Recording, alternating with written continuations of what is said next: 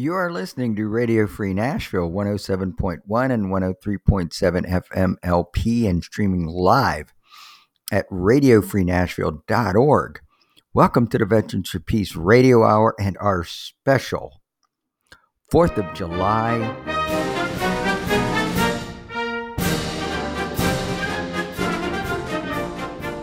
and then stop it and say, wait a minute. I like it. What could be more out of place this July 4th than triumphal marching music, flag waving, chest thumping, and fireworks as we witness our nation failing utterly to bestow the inalienable rights of all men to life, liberty, and the pursuit of happiness. The grotesque class inequality and the scourge of racist policies in the U.S. have been laid bare during the COVID-19 pandemic with no end in sight that has claimed the lives of mostly low-income and minority people. Right. And plus a lot of nursing home residents. Yeah. Most of them are in the low-income nursing homes. Exactly. So the resulting economic collapse, which is certainly coming and is well along the way, has left tens of millions unemployed and facing hunger, homelessness, and a lack of health care to boot. Again, sparing the wealthy and powerful as usual. An intrepid Black teenage girl's cell phone video of the gruesome, cold-blooded police murder of George Floyd was just the spark needed to ignite the pent-up rage felt across this country. On this show, we will try to place Independence Day in context with our shameful history of slavery in all its many forms and how the current nationwide uprising led by Black Lives Matter harkens back to 1776. But first, real quickly, my name is Jim Wolgamuth, and I'm here via Zoom with Tom Gross and Harvey Bennett. We're members of Veterans for Peace, which is an international organization of military veterans and allies whose collective efforts are to build a culture of peace by using our experiences and lifting our voices for the causes of peace, humanity, equality, and justice. Our network is comprised of over 140 chapters worldwide. Our radio show is on stations across the country. We are now meeting through Zoom, and if you'd like to join us, all you have to do is go to our Facebook page, the Veterans for Peace, chapter 089, and let us know, and we will send you a link. You can also follow us on Twitter at VFP Radio Nashville or at VFP 89 Radio. And you can find all of our shows for 5 years worth by just going to bit.ly, now these are capital letters, VFP, and then regular letters, Radio Hour. So it's bit.ly /VFP Radio Hour. Also, if you're a station and you find this show a little bit interesting and you would like to have us regularly on your agenda, send me a text, 703-403-6135. You can do that for questions or suggestions about another show. And so get in touch with us, 703-403-6135. All right, promotion. So the Veterans for Peace Radio Hour and Radio Free Nashville are supported in part by the Green Party of Tennessee, bringing some common sense into the bipolar world of American politics. greenpartyoftennessee.org. Happenings. We're still marching, we're still rallying, so make a sign, grab a mask, and go make a difference. Now, the recent interest in, even awareness of Juneteenth, ironically instigated by President Trump's clueless or contrived scheduling of his Tulsa rally on that anniversary, provides a window into the yawning gulf between how propertied white males staked their lofty claim to independence in 1776 and how enslaved Black people were treated as passive recipients of the compassionate act of magnanimous white emancipator in 1863. Of course, the Texas planter class never told their enslaved about this, so they could continue to be enriched by their unpaid labor until a Union Army general spilled the beans in Galveston 2.5 years later, on June 19, 1865. Well, those who signed the Declaration of Independence back in 1776 considered life, liberty, and the pursuit of happiness, in that order, as the inalienable rights of all mankind. They clearly had their priorities all wrong, according to our current president and his loyal followers. The coronavirus pandemic response of Trump and his allies in Congress and many state houses seem to believe pursuit of happiness / liberty must come first. They seem to equate the two, as liberty is freedom to pursue happiness or to do whatever you feel like or not doing. Or and only then, life, if you're lucky enough to survive. Exactly. The Black Lives Matter movement gets it. They didn't call themselves the Black Liberty Movement or the Black Pursuit of Happiness Movement, even though those are their inalienable rights as well. They understood that for them, this was a time of action as a matter of life and death. Of survival. Yeah. Yeah. So that's what I've got so far. We could have the audio clip of James Earl Jones reading the Frederic Douglas address on what Independence Day means to a black man, or whatever, which is pretty good. Did you listen to it? Oh yeah, they're familiar with it anyway. I've heard that before. It's wonderful. It's very good. And anyway, much of what he says in there is mirrored in the uprising. That's what it is, part of what it takes if you want to be free. Here's Amy Goodman's introduction. This is the actor James Earl Jones reading the historic address during a performance of Howard Zinn's Voices of a People's History of the United States. This is the late, great people's historian, Howard Zinn. Frederic Douglass, once a slave, became a brilliant and powerful leader of the anti-slavery movement. In 1852, he was asked to speak in celebration of the 4th of July. Fellow citizens, pardon me, and allow me to ask, why am I called upon to speak here today? What have I, or those I represent, to do with your national independence? Are the great principles of political freedom and of natural justice embodied in that Declaration of Independence extended to us? And am I, therefore, called upon to bring our humble offering to the national altar and to confess their benefits and express devout gratitude for the blessings resulting from your independence to us? I am not included within the pale of this glorious anniversary. Your high independence only reveals the immeasurable distance between us. The blessings in which you this day rejoice are not enjoyed in common. The rich inheritance of justice, liberty, prosperity, and independence bequeathed by your fathers is shared by you, not by me.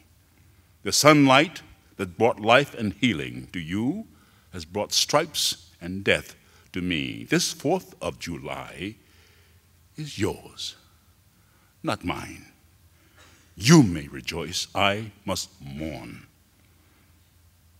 To drag a man in fetters into the grand illuminated temple of liberty and call upon him to join you in joyous anthems were inhuman mockery and sacrilegious irony. Do you mean, citizens, to mock me by asking me to speak today? What to the American slave is your 4th of July? I answer, a day that reveals to him more than all other days of the year the gross injustice and cruelty to which he is a constant victim. To him, your celebration is a sham. Your boasted liberty, an unholy license. Your national greatness, swelling vanity. Your sounds of rejoicing are empty and heartless. Your denunciation of tyrants, brass-fronted impudence. Your shouts of liberty and equality, hollow mockery.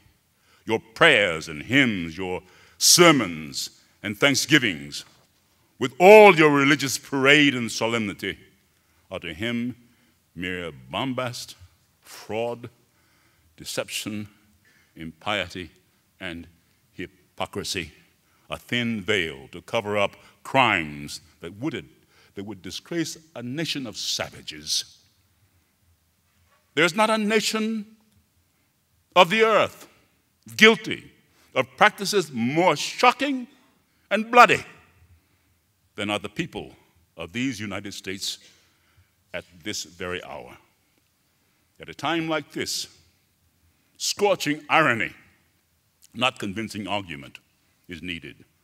Oh, had I the ability and could reach the nation's ear, I would today pour forth a fiery stream of biting ridicule, blasting reproach, withering sarcasm, and stern rebuke. For it is not light that is needed, but fire. It is not the gentle shower, but thunder. We need the storm, the whirlwind, the earthquake. The feeling of the nation must be quickened. The conscience of the nation must be roused.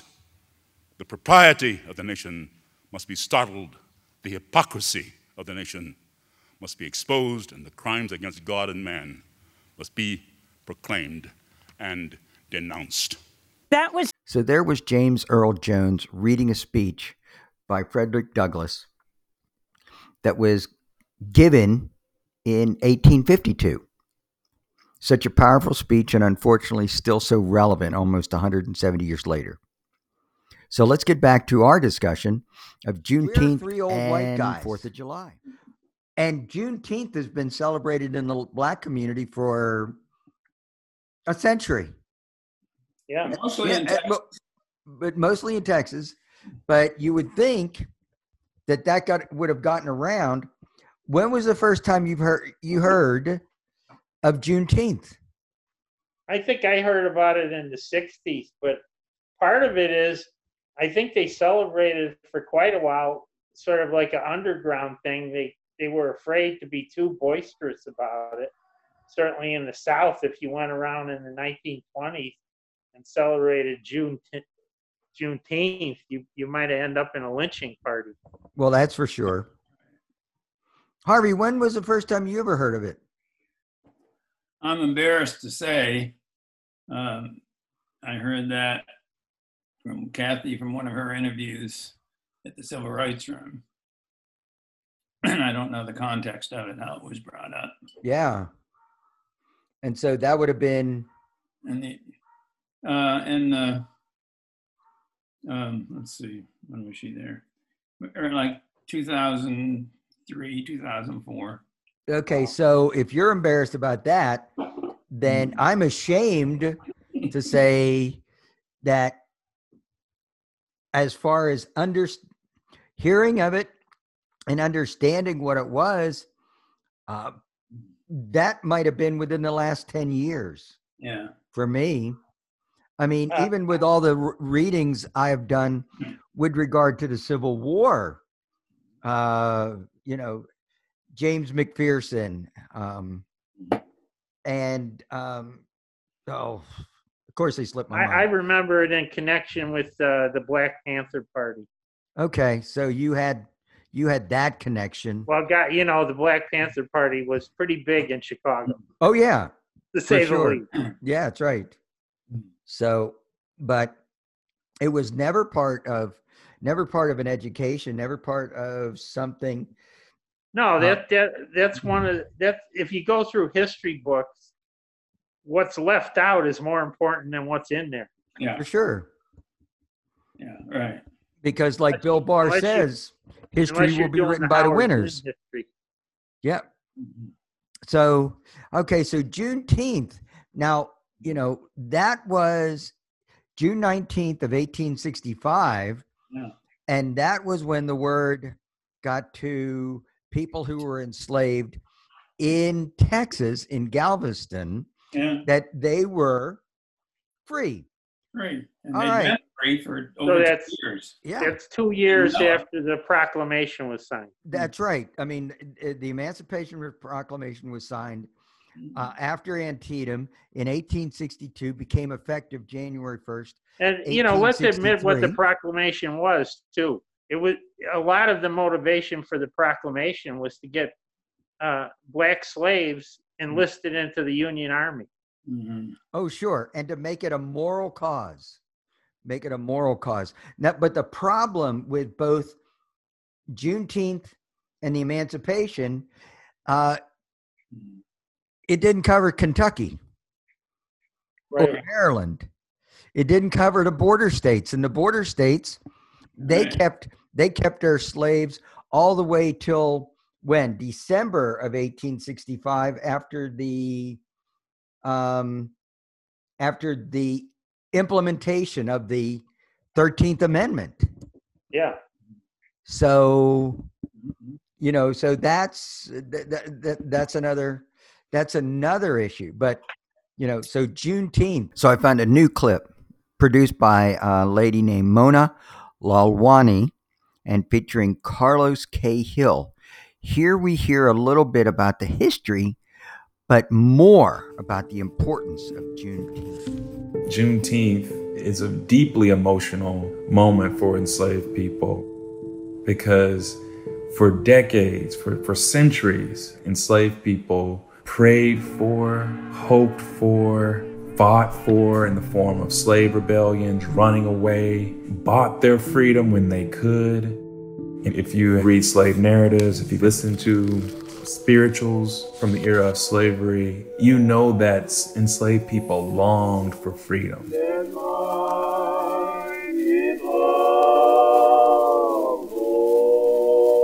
This was something that had been hoped for, but many believe may never come. When I think about Juneteenth, I think about it in the context of Emancipation Day celebrations that began January 1, 1863. They took on a whole new meaning when slavery was formally abolished after 1865. You would have had African-American veterans who fought in the Civil War be prominent in these celebrations, dressed in their military garb, speeches from enslaved people, the most prominent Black politicians singing of hymns, spirituals, discussions of registering to vote.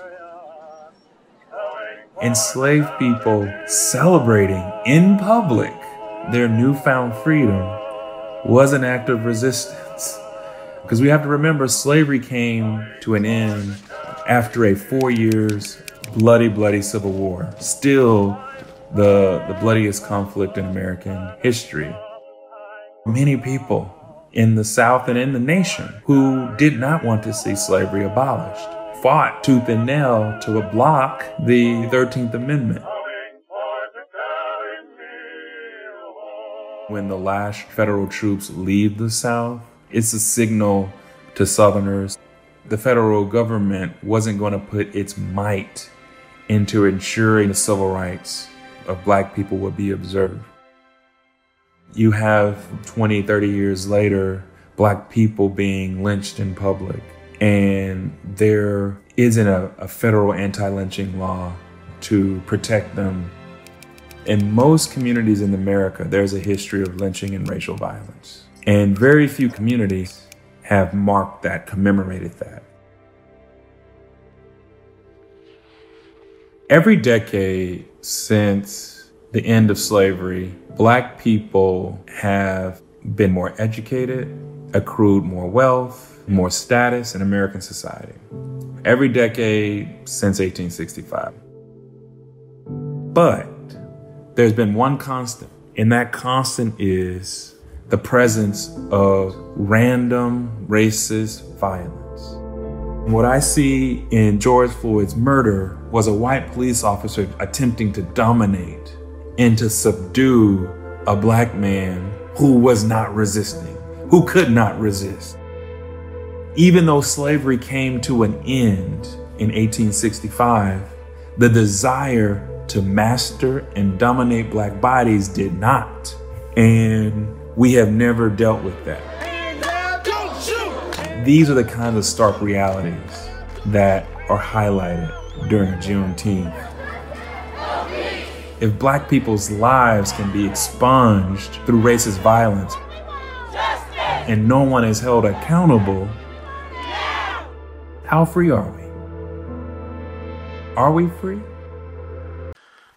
So, right now in the middle of all of these protests and calls for reform, I'd like to play a clip of Reverend Bishop William Barber, a conclusion speech he gave in celebration of Juneteenth and Freedom Day, and what he had to say about what it takes to keep a movement going and what a movement is composed of in terms of a total commitment to inclusion and who represents a movement and who keeps it going. So here's William Barber. A moral fusion movement must resist one moment mentality. We must build a movement. If you think having one rally is going to change extremists, they will come out and look at your rally, eat lunch during your rally, and go right back in and do the same thing they were doing before your rally. No one victory will usher in the beloved community. I want you to know yesterday was powerful, but now the real work began because the attacks are going to come, the struggles are going to come. We got to hold people accountable. Not one moment. And we have to make sure that no single setback can stop us.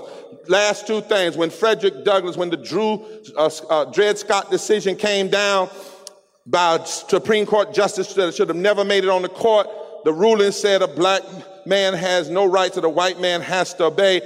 1857, people said the abolition movement was over. Frederic Douglass, 2 months later, did a speech. He talked about the ugliness of it, and then he said, but let me tell you something. Every effort to allow and to stop the abolition movement has only served to embolden and advance the intensification of our action. We don't get turned back because of a setback. We don't get turned back because somebody fights against us, because people only fight you when they're scared you got something to say. People only cheat you when they're scared that they can't beat you in a fair fight. A setback is a setup for us to keep on pushing forward. No one moment mentality. And I got to make my way now to North Carolina to help bury a dear friend. Happened suddenly, but I close here, Liz, since you prepare to come. One of my favorite scriptures that helps sum up what moral movements is in the Psalm 118. The ancient rabbis, any rabbis in here? The ancient rabbis, the psalmist said, this is the stone that the builders have rejected. But now the stone that the builders have rejected has become the chief cornerstone. And this is the Lord's doing. In other words, God can use the rejected to revive a nation. I wish I had a witness here. And I know that in this room, there are some who've known rejection. You've been rejected because of your sexuality. You've been rejected because of who you love. You've been rejected because of your religion. You've been rejected because of how you were born. You've been rejected because of your class. You've been rejected because of your race. You've been rejected because somebody needed somebody to hate to try to feel good about themselves.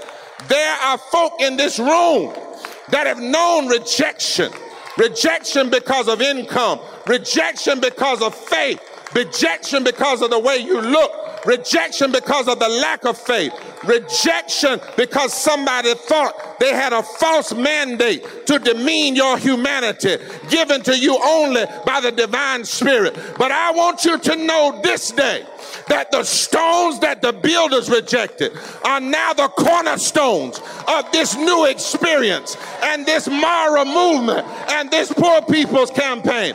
And I want you to know that when the rejected get together, we can redeem America from hate and discrimination. I want you to know that when hands that once picked cotton join hands of Latinos, join hands of progressive whites, join faith hands and labor hands and Asian hands and Native American hands and poor hands and wealthy hands with a conscience and gay hands and straight hands and trans hands and Christian hands and Jewish hands and Muslim hands and Hindu hands and Buddhist hands. When we all get together, we are an instrument of redemption. When we join hands, we can revive and make sure that the promise of life, liberty, and the pursuit of happiness and equal protection under the law is never taken away from anybody. So I got a question. Are the rejected ready to revive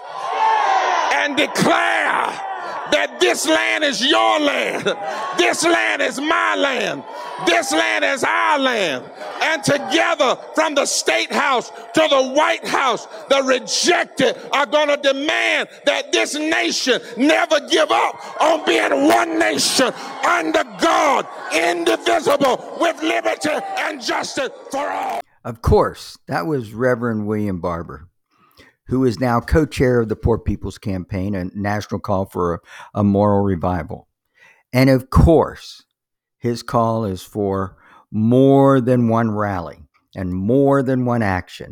And that when the rejected, as he calls us, join, we become a voice for redemption. And that is what is happening. The occupation at our legislative plaza in downtown Nashville, which the young people have renamed Ida B. Wells Plaza, is on its 21st day. They've been there 24/7 for almost 3 weeks. They've suffered arrests, some injuries, some forced movements. They have faced the police and peace. And yes, they have faced rejection. Because while they were there, the Tennessee legislature, the Republicans in the Tennessee legislature in committee voted 11-5 to keep the bust of Nathan Bedford Forrest, even while other states moved to remove their monuments to the Confederacy and racism. You know, it's even the legislature in Mississippi, I guess it was yesterday or Friday, I don't know which day, they finally voted to change their flag. Yeah, take off the Confederate. And in this climate, we can't get the damn statue out of the damn Capitol. Well, you know, and because just consider South Carolina took down John C. Calhoun. It's frustrating. Yeah. It's really frustrating here. I mean, John C. Calhoun, Right. taken down in South Carolina. Mm-hmm. Yeah. All right. I mean, 10-foot perch. Yes. And it took a lot of work to get him down. Yeah. They went out there at midnight thinking I could get it done before dawn. Yeah. Took until almost the afternoon. And Mississippi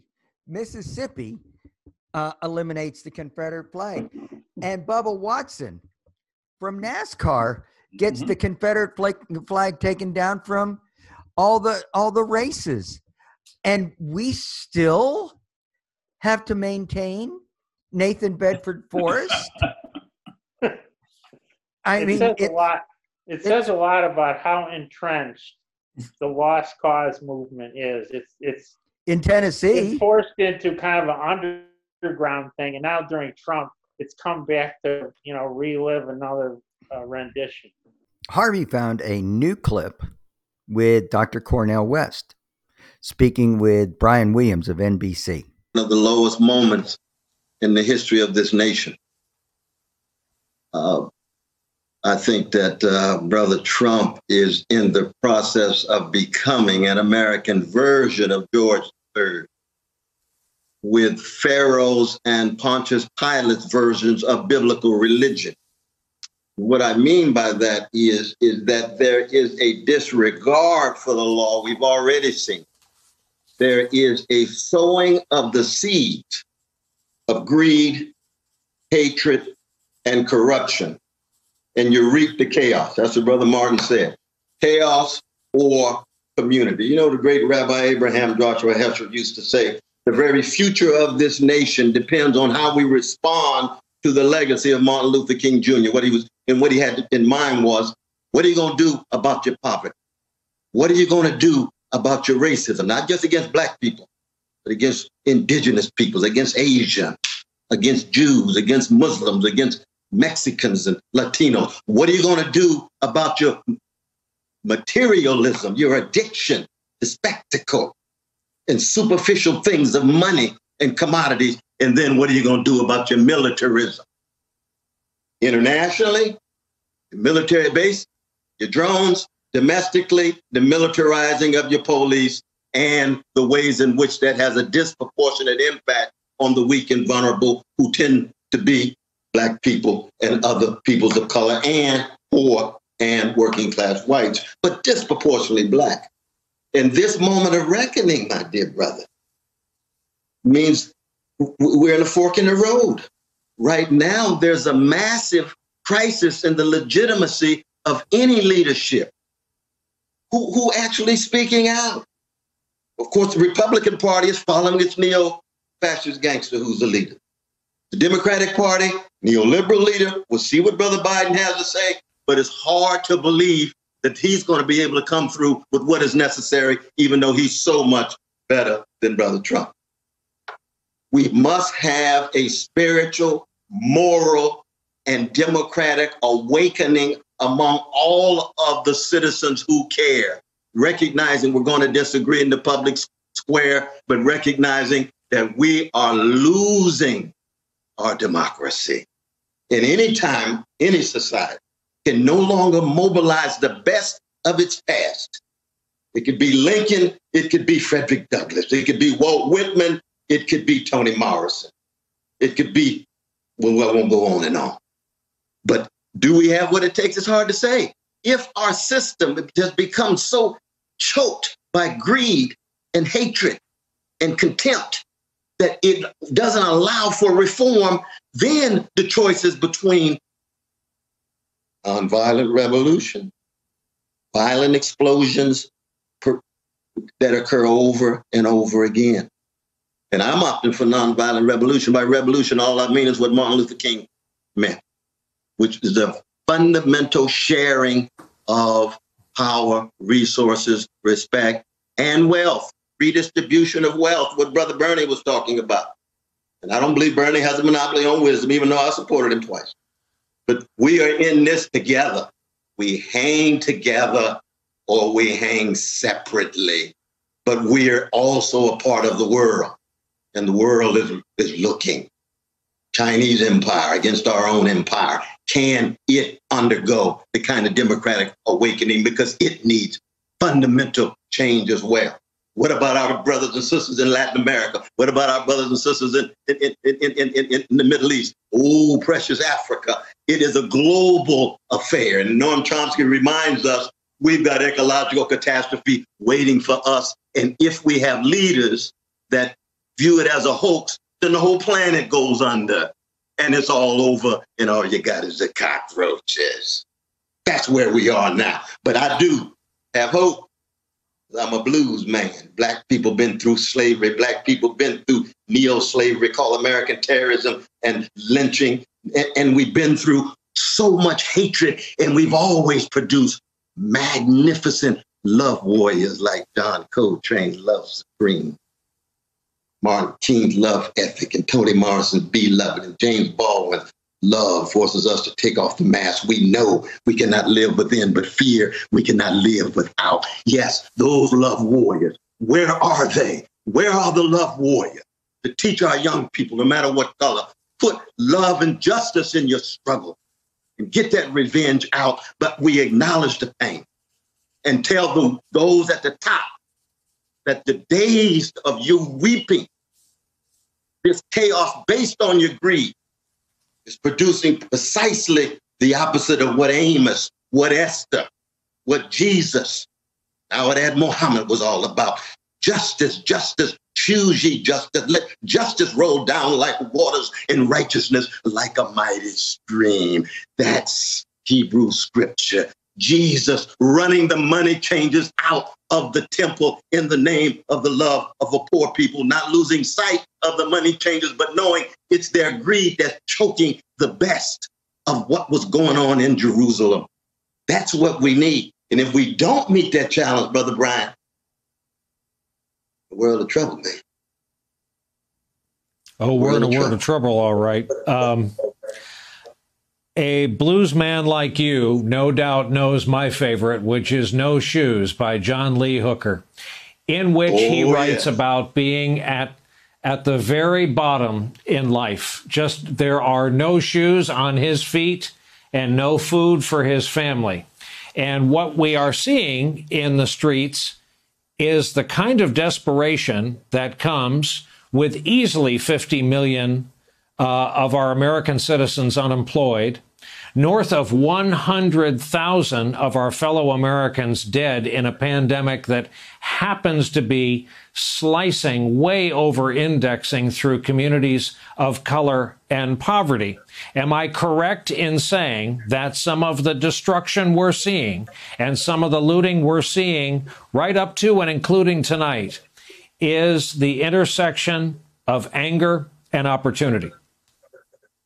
On the intersection of anger and massive neglect, massive poverty, dilapidated housing, decrepit school systems, not enough jobs with a living wage, no access to health care, and the collapse of family, the collapse of community, the collapse of schools. And so you get these precious individuals, and I love my brothers and sisters in the street, even when they're wrong, but I love them enough to correct them.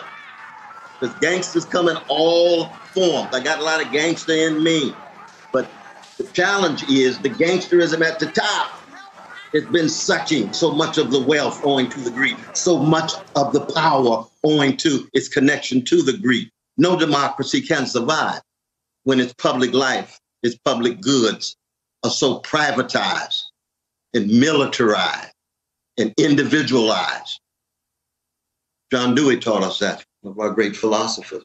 We've got to look at the best of our past in this moment and see whether we can mobilize it for these new circumstances. If we can, we'll make it out like Lincoln, like FDR, like LBJ. But if we don't make it out, then we just become another empire that had high democratic possibilities, that understood itself as the great city on the hill, the grand exemplar of liberty, but never came to terms with your slavery, never came to terms with your Jim Crow, never came to terms with your working class that was unable to gain access to jobs with a living wage, never came to terms with the humanity of the vast majority of humankind, women, never came to terms with the rich humanity of our precious trans and gay and lesbian brothers and sisters, never came to terms with the new immigrants. Now, I do believe, we've got a whole lot of magnificent human beings in this country. The problem is that it's hard for that to spill over given the rigidity of our structures. And thank God that those in the street, especially during the day, come from all colors, all genders, all sexual orientations.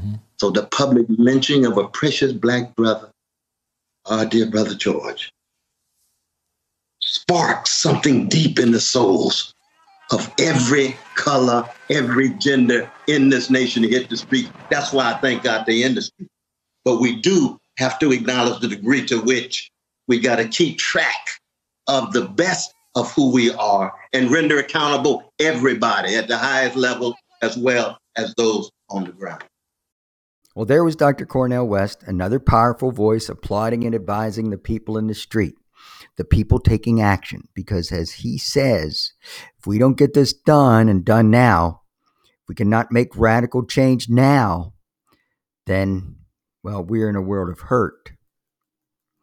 So we've heard from powerful voices pleading with this United States at this time to come clean on its sins and to gain redemption. Have you noticed the references to life, liberty, and the pursuit of happiness? This American dream? Well, I want to share one more clip. You'll know who it is. I would like to discuss some of the problems that we confront in the world today, and some of the problems that we confront in our own nation, by using as a subject the American dream. I choose this subject because America is essentially a dream. It is a dream of a land where men of all races, of all nationalities, and of all creeds can live together as brothers. The substance of the dream is expressed in these sublime words. We hold these truths to be self-evident, that all men are created equal, that they are endowed by their Creator with certain inalienable rights, that among these are life, liberty, and the pursuit of happiness. It says that each individual has certain inherent rights that are neither derived from or conferred by the state. They are gifts from the hands of the Almighty God. Very seldom, if ever, in the history of the world has a socio-political document expressed in such profound, eloquent, and unequivocal language the dignity and the worth of human personality. For the American dream reminds us that every man is the heir of a legacy of worthfulness. But ever since the founding fathers of our nation dreamed this dream, America has been something of a schizophrenic personality. On the one hand, we have proudly professed the noble principles of democracy. On the other hand, we have sadly practiced the very antithesis of those principles. Indeed, slavery and segregation have been strange paradoxes in a nation founded on the principle that all men are created equal. But now more than ever before, America is challenged to realize its noble dream. The clock of destiny is ticking out, and we must act now before it is too late. It is trite but urgently true that if America is to remain a first-class nation, she can no longer have second-class citizens. So every person of goodwill in this nation is called upon to work passionately and unrelentingly to realize the American dream, and the persons who are working to do this are not dangerous agitators, they are not dangerous rabble-rousers, but they are the persons working to save the soul of America. And if the American dream is to be a reality, we must continue to engage in creative protest in order to break down those barriers which make it impossible for us to realize the American dream. Now we must get rid of two false ideas in order to continue to engage in creative protest. One idea is the myth of time. There are those people who argue that time alone will solve this problem.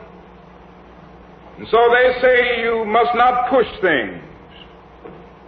You must be patient, you must sit down and wait, and sometimes they decorate it in even larger terms. They say cool off for a while and slow up for a while. Time is the only thing that can solve this problem. What we must come to see is that evolution is true in the biological realm. So Darwin is right at that point. But when a Herbert Spencer seeks to apply it to the whole of society, that is little evidence for it. Human progress never rolls in on the wheels of inevitability. It comes through the tireless efforts and the persistent work of dedicated individuals, and without this hard work, time itself becomes the ally of the insurgent and primitive forces of irrational emotionalism and social stagnation, so that we must somehow get rid of this idea that time alone will solve the problem. We must use time. Another idea is the myth of what I call educational determinism. It is the idea that only education will solve this problem. I'm sure you've heard this, that you've got to change the hearts of people, and people must be educated to the point that they will change their attitudes. Now, there's some truth in this. But to say this is the only thing is where we develop the myth. It is not either education or legislation. It is both education and legislation.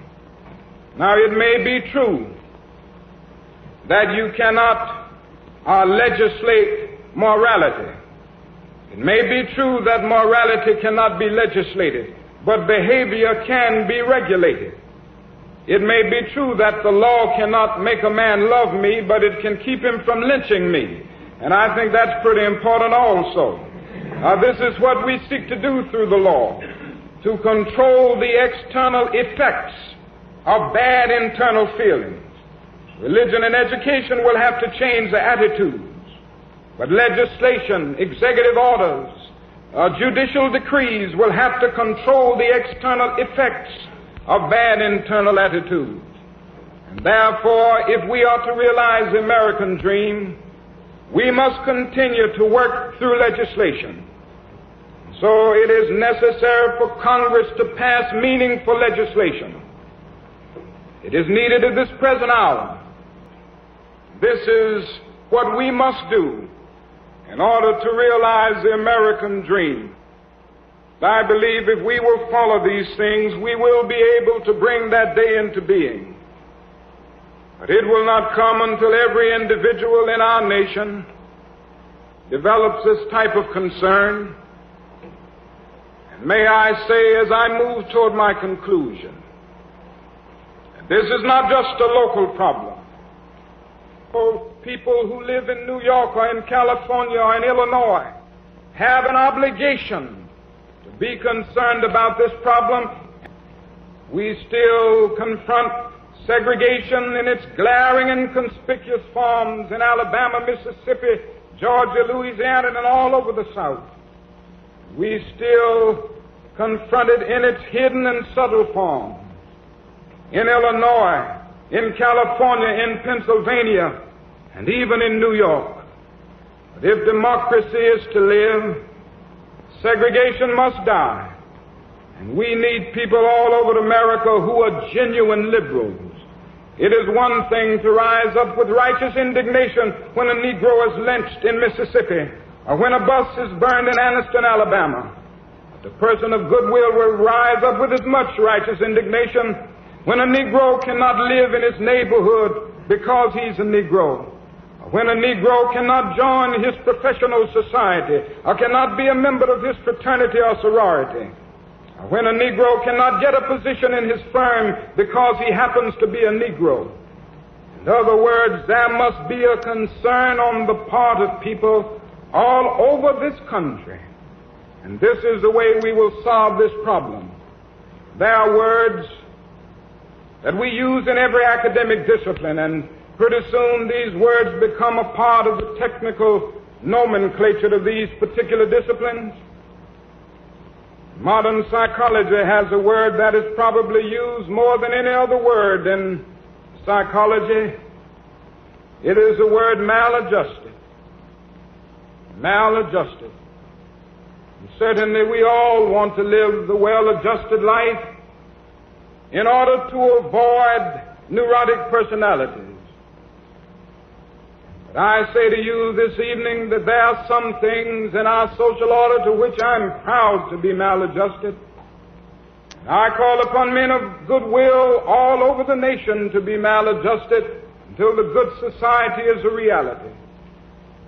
I never intend to adjust myself to the evils of segregation and discrimination. I never intend to become adjusted to religious bigotry.